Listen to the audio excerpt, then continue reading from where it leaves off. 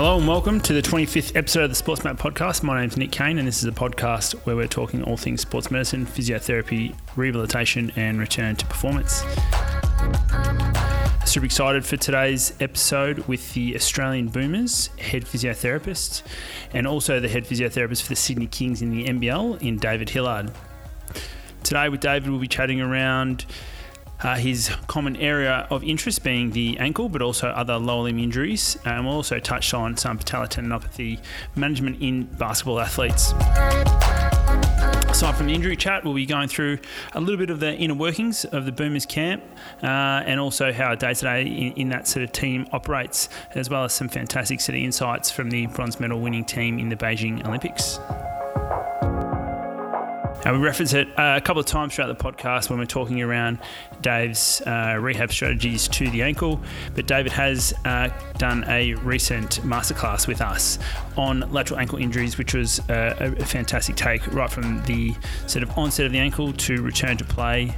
Plenty of rehab exercises throughout that for people to sort of reference and also look at how he may assess an ankle and also what type of metrics he's looking at throughout the rehab stage to sort of move through each criteria and obviously then into return to playing. So I think bringing both the podcast and the masterclass together, it will just be one really comprehensive learning opportunity for you guys out there. So hopefully you really enjoy this chat with Dave.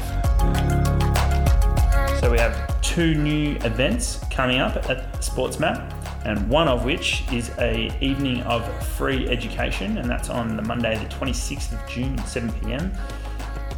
And that is online only, but you do need to register on our website. It's all online, and it's a showcase of some of our greatest hits and of some of the Sports Map content, as well as some brand new chats with some of the experts delving a little deeper into a few different topics. It is limited still to people, how many people we can have on board there, so it's filling up quite quickly. So head over and register. It features the likes of Hamish McCauley, Craig Purdom, Stu Imer, Jill Cook, Peter Maliaris, Ebony Rio, Andrew Mosler, Dave Hillard and Nick King. So looking forward to the evening, and hopefully you can come and join us for that. And secondly, our face-to-face event is with Tim McGrath on knee rehab and return to play, and that's in November on the 11th and 12th this year, and that'll be held at the Essendon Football Club in Melbourne. It's a one-off event. It won't be sort of moving around to another state or city. So please, if you're interested in working through the whole start to finish of a knee, ACL and other knee conditions rehabilitation, then it's certainly not one to miss. Tim has a PhD in this space and has worked in elite sport for many years, and those who don't know too much about Tim can tune into our upcoming podcast on PCL injuries with Tim. So looking forward to another face-to-face event. Can't wait to see you all there, and let's move on with the podcast. Welcome to the podcast, Dave. Yeah, thanks, Nick. Thanks for asking me on.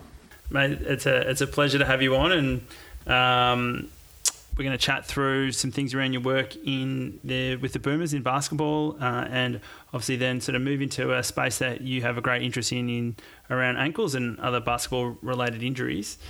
But before we do that, why don't you tell us a little bit about your career as a physio and how you are balancing your couple of roles now?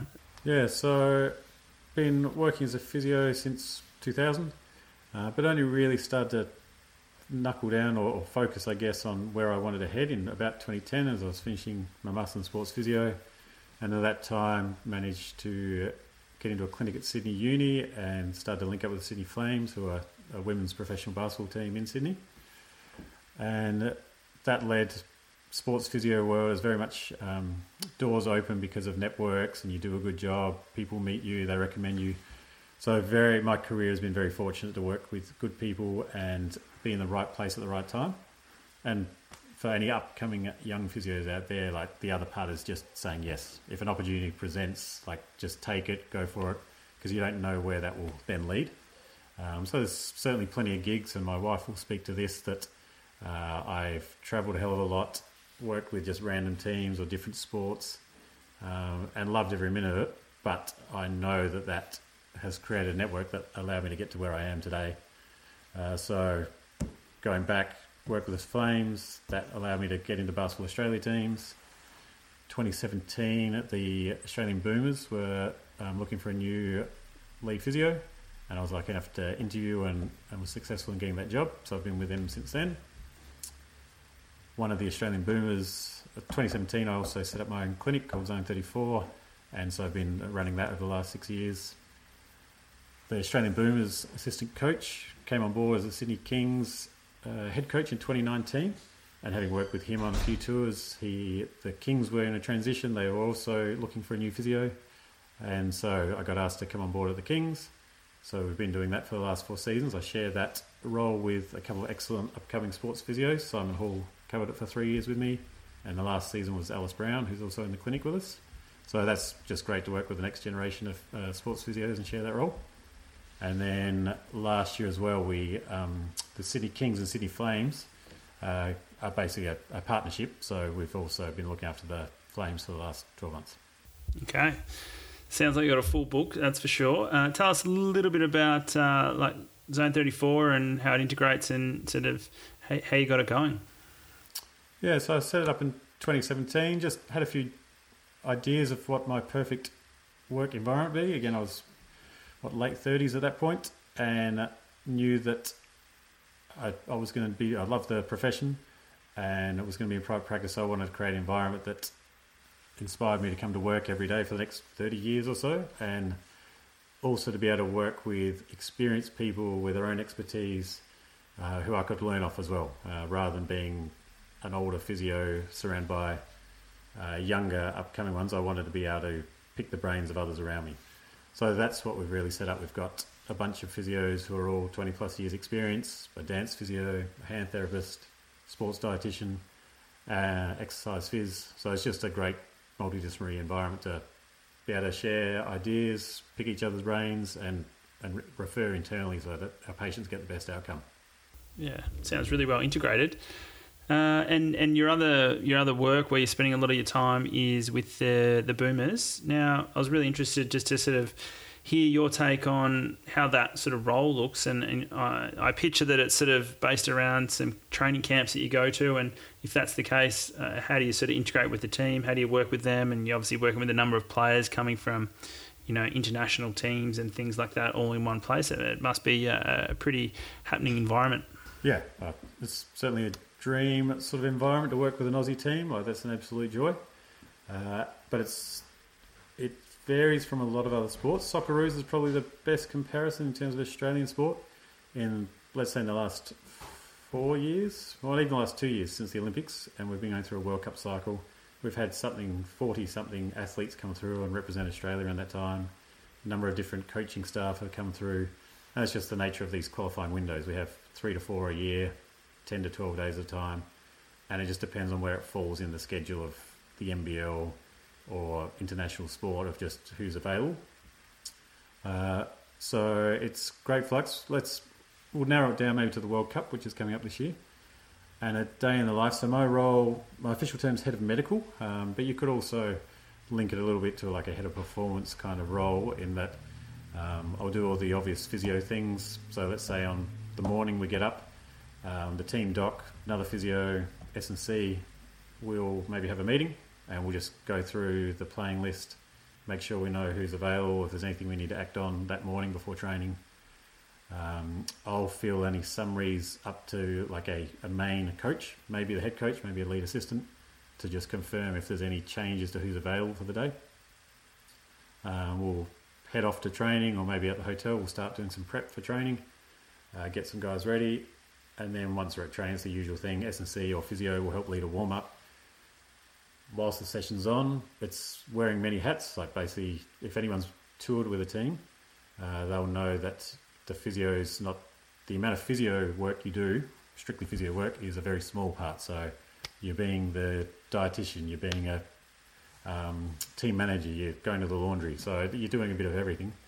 So at training, we'll set up the nutrition and hydration to make sure there's food for the guys both in session and post. We may even be working with media. So these guys are high profile athletes, and so the media are wanting to organise phone calls or interviews, etc., photo shoots. And so part of my role is to work with media and our team manager to make sure that any requests also are built into the daily schedule so it doesn't compromise any team sessions or the guys' recovery or treatment needs. So a little bit of being that middleman and trying to see the big picture. And then post-session, S&C might lead recovery. The physios will lead any hands-on treatment or assessment of conditions. And the team doctor will be around with us the whole time as well. And as the afternoon winds on, we'll start looking at this upcoming schedule, what's planned for tomorrow, what's planned for the next week. Do we need to change any training times? Do we need to flag with the coaches that maybe tomorrow an athlete's availability has changed from what was expected? Check in on what their planned training load is a low, medium, high day. Do we still happy with that? Do we need to tweak anything? So yeah, it's a pretty encompassing role, but a lot of fun. Would it be fair to say that guys who are actually injured or in rehab, so to speak, they would generally not be on camp and they'll probably just send them off back to their teams to be rehabilitated? Yeah, I think that's a pretty fair summary. Certainly in these short duration camps, a 10 or 12 day window, if a guy's injured, then he hasn't even turned up or we send him home pretty quick. A World Cup is 6 weeks duration, so it's pretty unlikely, if a player's injured, it's pretty unlikely they're with us unless it's maybe a 2-week injury. I've certainly had a selection camp where a guy came in with a hamstring and we had to manage him for the first 2 or 3 days, and by day 5 was his only day to go flat out at training, and he was good enough in that one full day at training to make the squad. But generally, if players are injured, they're not with us. It's very much different to a Sydney Kings or AFL environment, like a whole season where you'll see an injury from day 0 and rehab them till return to play. In the Aussie team environment, from the medical team's point of view, we have to nail the diagnosis, so we'll be on site, we'll work out the first diagnosis, arrange scans if needed. We'll obviously inform our player, the coaching group, and manage that initial plan of like, do they stay with us or do we need to send them home? And have that discussion internally. And then after that, we're starting to talk to the players' contracted club, maybe their agent, and start working out logistics further from there. How do we get them home? How long are they out for? What sort of handover we're giving to their own club? And I imagine the bronze winning team at the recent Olympics, that would have been a pretty tremendous experience to be a part of and watch that. Huge highlight. Just to get to the Olympics is an amazing environment. COVID obviously made it very unique internally, just what you were allowed to do and the process of getting to Japan. And even our camp lead up was very different to what we'd expect this year. But from day one, once we started with a training camp in Los Angeles, and from day one you could sense the playing group were locked in. Like they knew they had a job to do, and it was just another level of just resolve and focus throughout the squad. And they kept themselves accountable, but they also held all the staff really accountable. You guys might have heard about Gold Vibes Only, but it was very much like everything that happened every day had to be what will get us a gold medal, and anything short of that wasn't good enough. So really enjoyed that environment where everyone was just justifying every action with that in mind. The gold medal was the goal. And then I was pretty average around the world, but certainly in Australia, and I'll speak for my family here, but it was peak lockdown in Australia, and you could just sense that everyone at home, stuck at home, were on the TV watching the Olympics and right behind us. So all the players and even support staff, like we're getting messages from people who weren't basketball fans and maybe not even sports fans normally, but they were right on board for the journey. So there was this real wave from back home, and then even internally in the village. So normally, for anyone who's not so familiar with the Games Village, but athletes, they might compete in swimming on day one, and then once they've finished, they'll go out and they'll explore the local city, which could have been Tokyo, go watch some BMX riding, go support the basketball. But because of COVID, you weren't allowed to leave the village, and you were even, once you finished your event, you were done in 48 hours. But because everyone was there, the Australian team just felt so much tighter, because everyone was there, stuck inside the walls of our apartment building, and they were all interested in what all the other Aussie teams were doing, and the team environment was amazing. Yeah, that sounds pretty cool, and it was certainly unreal to watch, and a massive achievement. Would have been fantastic to play a role in that, mate, which I'm sure you did some tremendous work to assist the boys to get the bronze.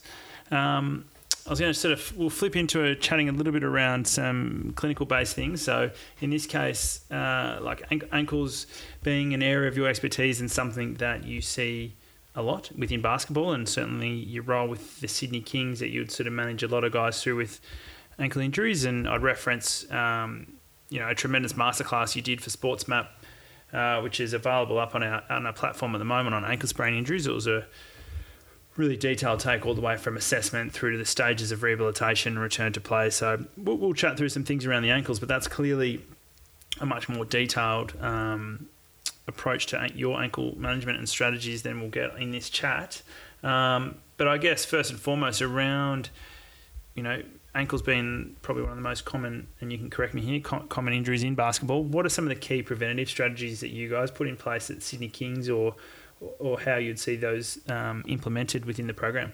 Yeah, so you're certainly right that ankle sprains are the most common injury in terms of rates per 1,000 hours or athlete exposures, however you want to measure it. Injury prevention programs, like we know there's two successful things in terms of reducing rates within the individual. So a ongoing, well-implemented injury risk reduction program, so something that's going to involve some proprioception, some ankle strength training, landing. So building that into a program, and that could be individualised.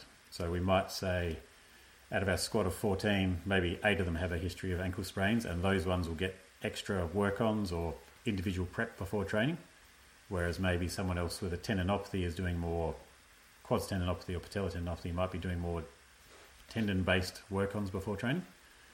So we want to build in something that's individualised and across the team as well. Like everyone will do something in the team warm-up or maybe in the gym session that has some sort of ankle stability focus.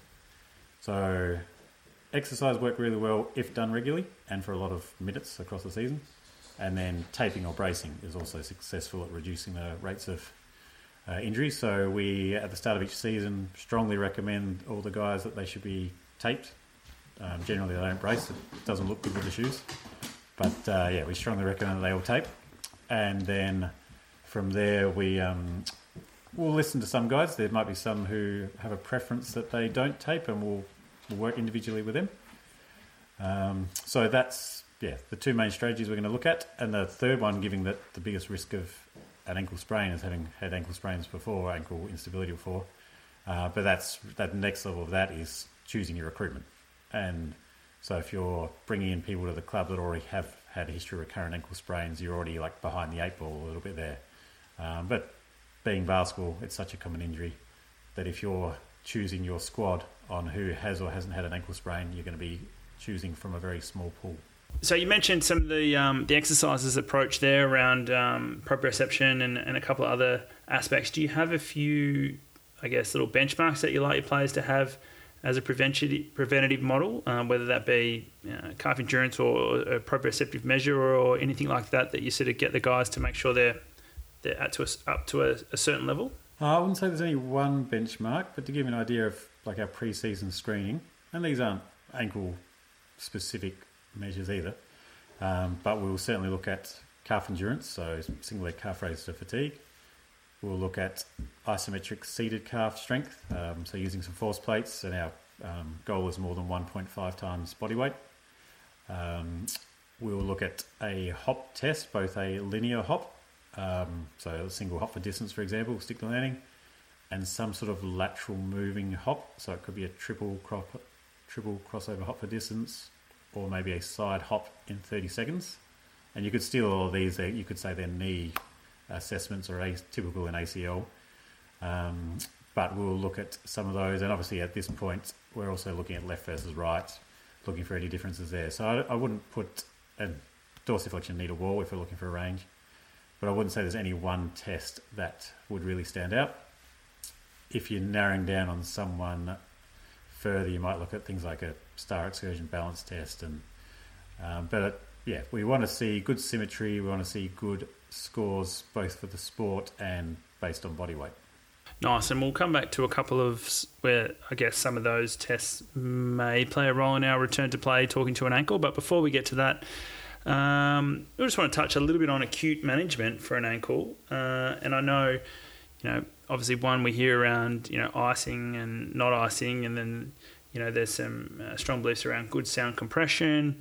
What's, it might seem as a simple question, but what's your go-tos for when you get a new acute ankle straight from the game, straight after? What are you doing and what are you advising for the next 24 to 48 hours? Yep, so pretty simple. Just even the first thing is making sure that we get a pretty good diagnosis on what it is. So if you happen to be pitch side or next to the footy oval, just taking the time to get a good handle on what it is to make sure we don't miss things that maybe need to be escalated further earlier. But let's just say it's a lateral ankle sprain, and we're confident we haven't got a fracture or anything else rolling around in there. I'm massive on compression. That's my go-to. And we'll throw in ice there, ice for analgesia. So I haven't thrown the ice away. I absolutely understand the pushback and some discussion around the evidence around it. It's great for analgesia. It may allow someone to walk better. It's a difficult thing to change as well in terms of coaches and athletes' mind. Like, it's so embedded and ingrained in the sport that if they don't see a bag of ice coming out straight away, they're almost like feeling like you're not doing your job. So if I'm throwing ice, it's more for the analgesia side of things. But compression for me is pretty key, and that could be anything from a compression bandage and different kind of wraps, elasticated wraps, some sort of compression boot, game ready, just something to try and minimise the swelling. Because from personal experience, if it's, let's say it's an ankle sprain, a lateral ankle sprain, the amount of swelling and secondary stiffness and pain related to that is one of the key determinants in how quickly someone can return to play. So if someone has a partial grade ATFL and we've got the coach straight away or the CEO saying to me, how long are they out for? And I'll say, like, crystal ball, this could be 5 days or it could be 5 weeks. But we'll know more in the next 24 to 48 hours because the amount of swelling that person has is going to greatly change their ability to return to run over the next week or two. Awesome. Okay, so I'll break down just 2 questions from what you've talked about there. Can you roll off just, you mentioned around diagnosis and not missing a couple of other things, and I know, again, I don't want to reference the masterclass too much, we did talk through this, but can you roll off a couple of those diagnoses that we do not want to miss, that may present with what's a typical ankle injury? Yeah, so two simple ones for me that can get easily missed is just slightly further down, so a couple of centimetres away from the ATFL maybe the tip of the fibula, is either a bifurcate ligament sprain or could be otherwise an anterior process of calcaneus fracture. So this is down at the calcaneo cubo joint. Similar mechanism, plantar flexion and inversion mechanism. And the difference is just the swelling and the pain is just a little bit lower. But it's easy to miss, particularly if someone's had recurrent ankle instability and they've got a really lax anterior draw test. So you pick that up and you think it's a high-grade lateral ligament and you just stop looking any further. But the history would have told you, actually, I've rolled my ankle 5 times before, so no wonder they've got a pain-free but lax ATFL. So that's one on the lateral. High ankle sprains or an AITFL sprain would be the other most likely one that you'd be hunting for if they're coming in with anterior lateral ankle pain. So go looking for them because it's a different management in terms of what you're going to encourage or not encourage. Are we allowing impact as early? Are we pushing into dorsiflexion ranges early? Do we need to immobilise in different ways? So making sure we don't miss that because it is a slightly different management approach and they just prognostically tend to be slower than a standard lateral ankle sprain. And then associated pathology, it might be like is there pain on the medial side? Have they compressed the deltoid ligament? Have they got some sort of bone impaction or bone edema in the medial talus? Because again, all these things change the prognosis and the length of time for return to play. All right, and at the tail end of the last question, you mentioned around the swelling and stiffness and how that may limit their ability to get running. Aside from, or what are some of the indicators to get running? And I guess here we're chatting through some of those aspects around our mid-stage rehab. What do you like to see to just get them going from a running standpoint? Yeah, so we'd want to see there's good enough range, both dorsiflexion, and what that is could vary because we've spoken that some people are running around pro athletes, AFL and basketball, and they need a warm-up be 4 or 6 on a good day. So we want to see functional levels of range of motion to allow them to run the way they would normally run. So whatever that dorsiflexion is, you need enough plantar flexion as well. That maybe someone's got a lot of swelling and they're getting posterior impingement symptoms. So if you can't push off in a plantar flexion, you're probably going to struggle to run well or accelerate well, or even decel, to be honest, because you need quick impact into a plantar flexion position when you're decelling quickly. So there, your range of motion is important, and then we're looking at simple things like calf capacity. How many single leg calf raises can you do to fatigue? Is that close to your normal? What sort of strength are you generating in an isometric calf raise that we were talking about before? And then from there, just competencies of movement, like can they do some rate of force development with some pogo jumps, A-skips, hop on the spot, and work our way up that chain until we're confident they can just start a linear straight line run. Lovely. And so it's a nice indicator to get running. And from personal experience, I guess I've found you mentioned how the swelling and the stiffness can be the limiting factor. A lot of the time it's that medial pain, whether it's deltoid contusion or some medial bone contusion, that's a real limiting factor as well in athletes. What's your way around that? Is that do we just need to wait on that for time, or is there things you can do to sort of get ahead of that so it's a less limiting factor and to be able to get them moving earlier and pain and feeling better? Yeah, so one depends on which one of those two it is, because I'll treat a medial talus bone bruise not more respectfully, but differently to maybe a deltoid. Whereas if I can manage to get the deltoid symptom free, then we'll push on. Yep. Oh, well, maybe fill us in on both if you do something slightly different there. It'd be interesting.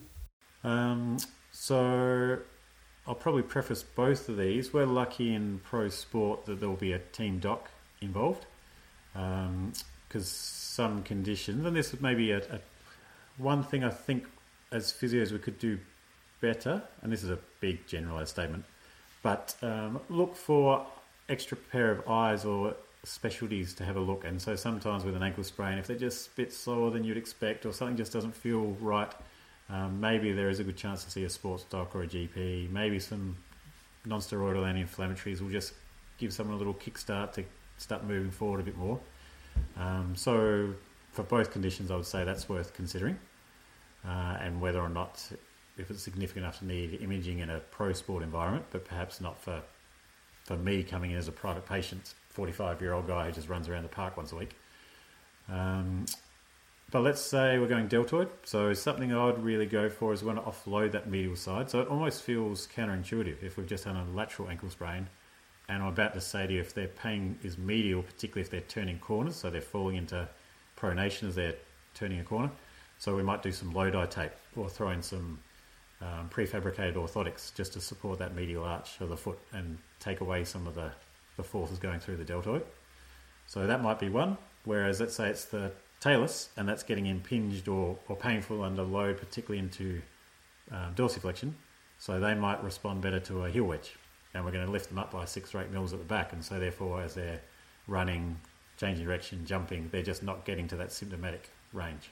So that might be just 2 separate ways you would modify the symptoms based on the structure. Okay, so moving on from that, I want to touch a little bit around mid-stage rehab, and that can be as extensive as you want to make it. But I guess sort of, let's say we've got this guy running and we're sort of moving towards things that might stress the ankle a little bit more, such as change direction and basketball-based movements.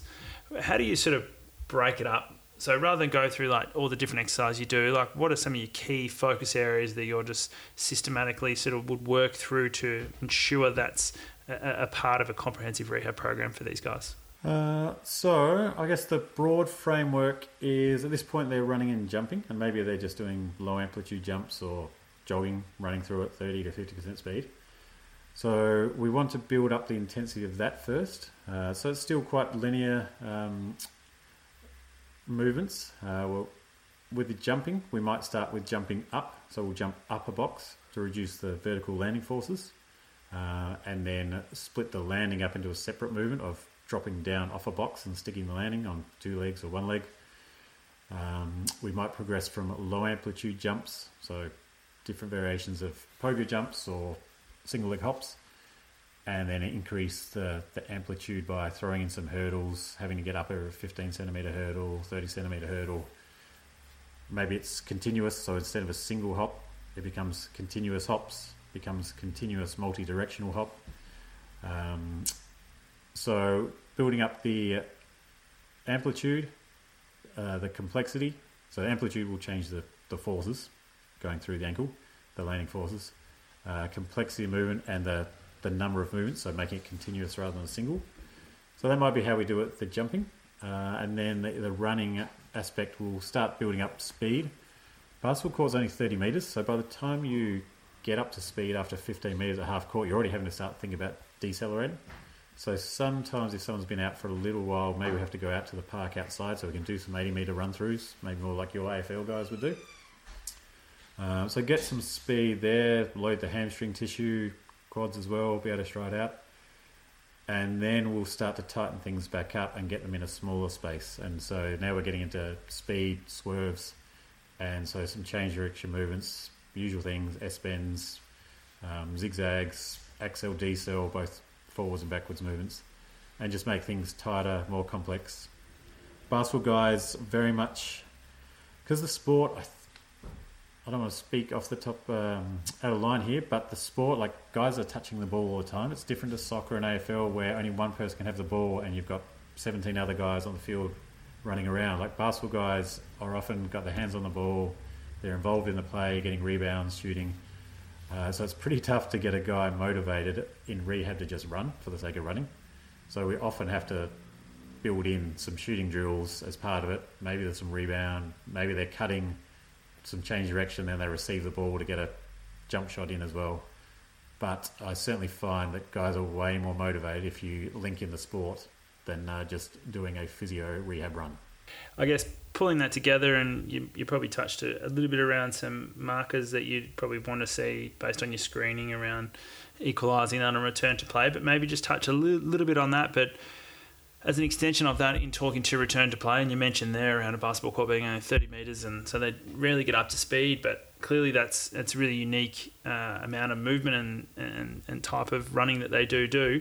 How in tune are you to the demands of the game, and then what they need to sort of do prior to actually playing in a top level competition like for the Sydney Kings or the Boomers? Yeah, so in terms of the demands of the game, this is where we're lucky working in pro sport that we're attending every training, and if the guy's not fit to do team training, he's off to the side in our rehab group.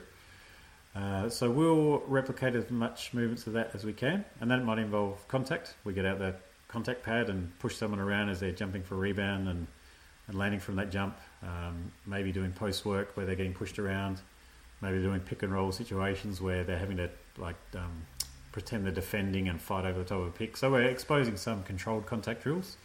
And then at some point as they start transitioning out of rehab, we want to involve a coach as well so that they actually get some skills involved. And as a physio, we might be saying, I think they're great at high speed running, but would still like them to do planned change of direction. So we don't want them to do chaotic movements just yet. We want to know, they need to know that they're going to do this cut or they're going to move left or right after receiving the ball rather than chaos. And then the next step from that is getting other players involved so it becomes more chaotic as well. So they're having to make game type reads. So we'll certainly integrate the physio rehab across with the coaching staff and then gradually getting back into the team training. So that would be the way we'd build in the rehab. In terms of markers, right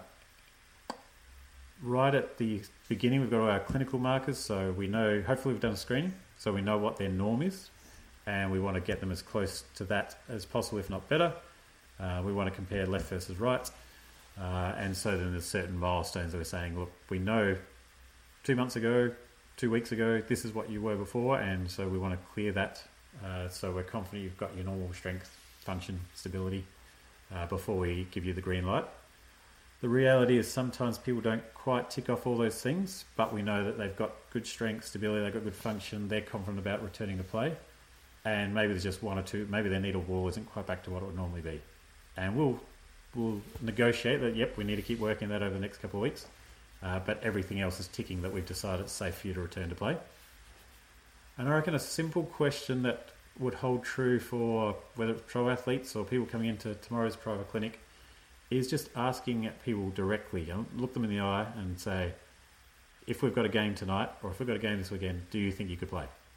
And generally people know, like in their heart, they're like, yep, I'm good. Like, I feel great, no concerns. Or they'll just, if you give them a little bit of a chance to think about it, they might hesitate. Yeah, but I'm not sure about how I'd go defending this person. Or I'm not confident if I could run more than 80%. And sort of tease that out. And so it's a bit like an outcome measure where you're asking a questionnaire.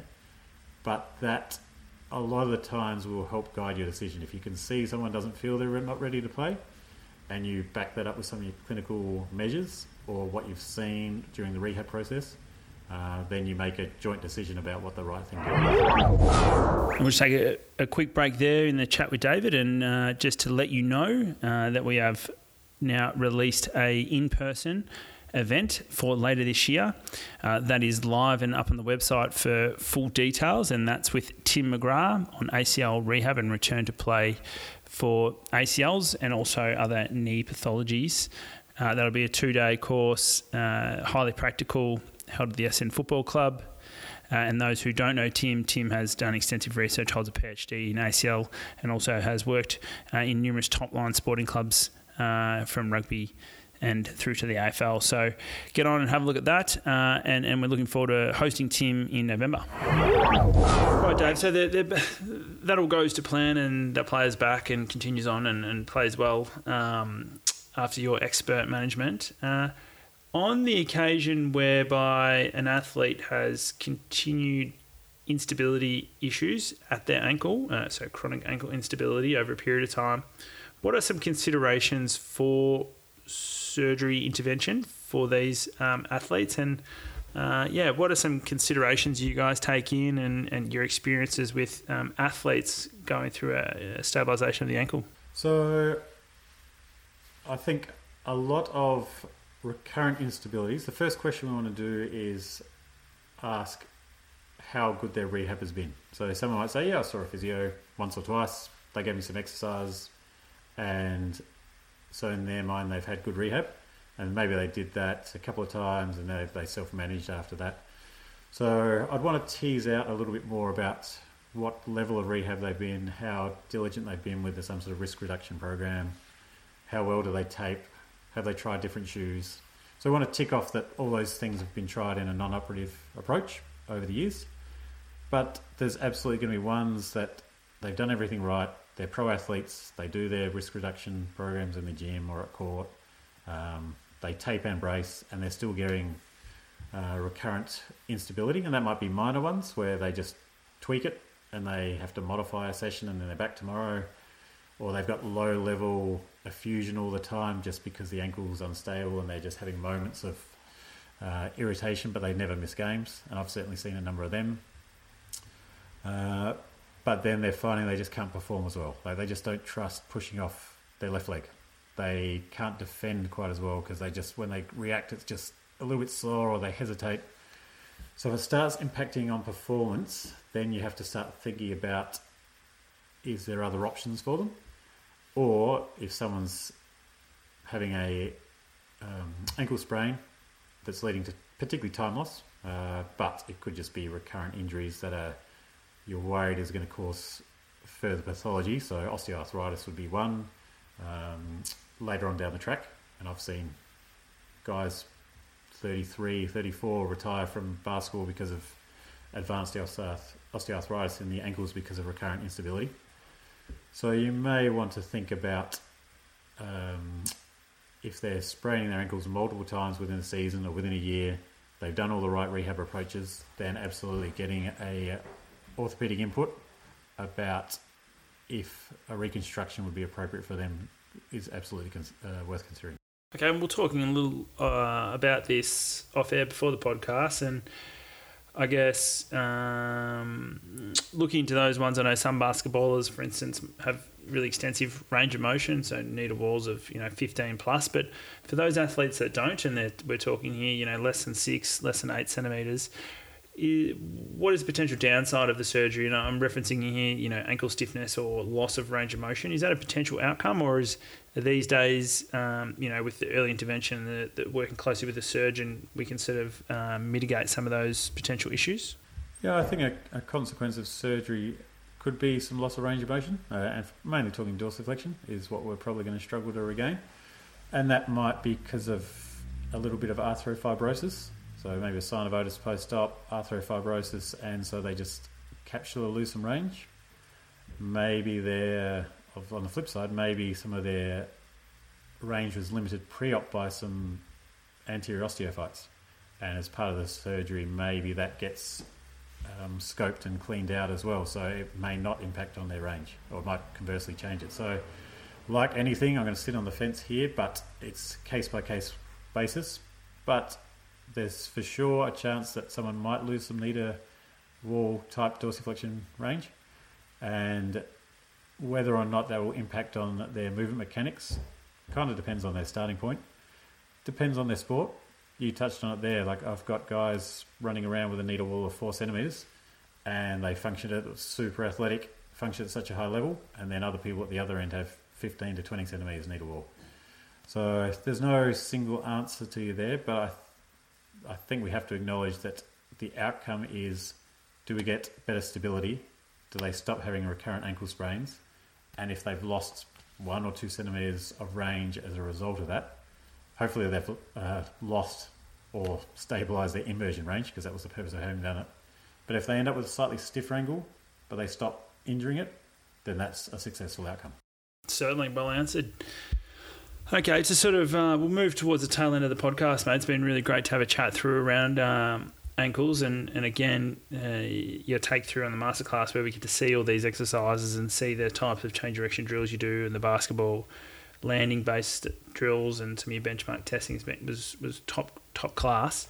To talk to just one other sort of, I'm sure, pretty common pathology that you get in basketball, and again, you can maybe enlighten us with sort of what sort of how many athletes generally present with patellar tendinopathy, and of those ones, how do you go about managing them, and give us a baseline of, I guess, your monitoring and what their week looks like with you keeping tabs on those symptoms? So we spoke before that ankle sprains are the most common injuries in basketball, and that's certainly true from a time loss perspective. Patellar tendinopathies in particular, at elite level anyway, you have in a squad of 15, there'll be 2 to 4 grumbling away with patellar tendinopathy at any one point in time. They don't necessarily lead to time loss, they may lead to load modification, but they're absolutely prevalent.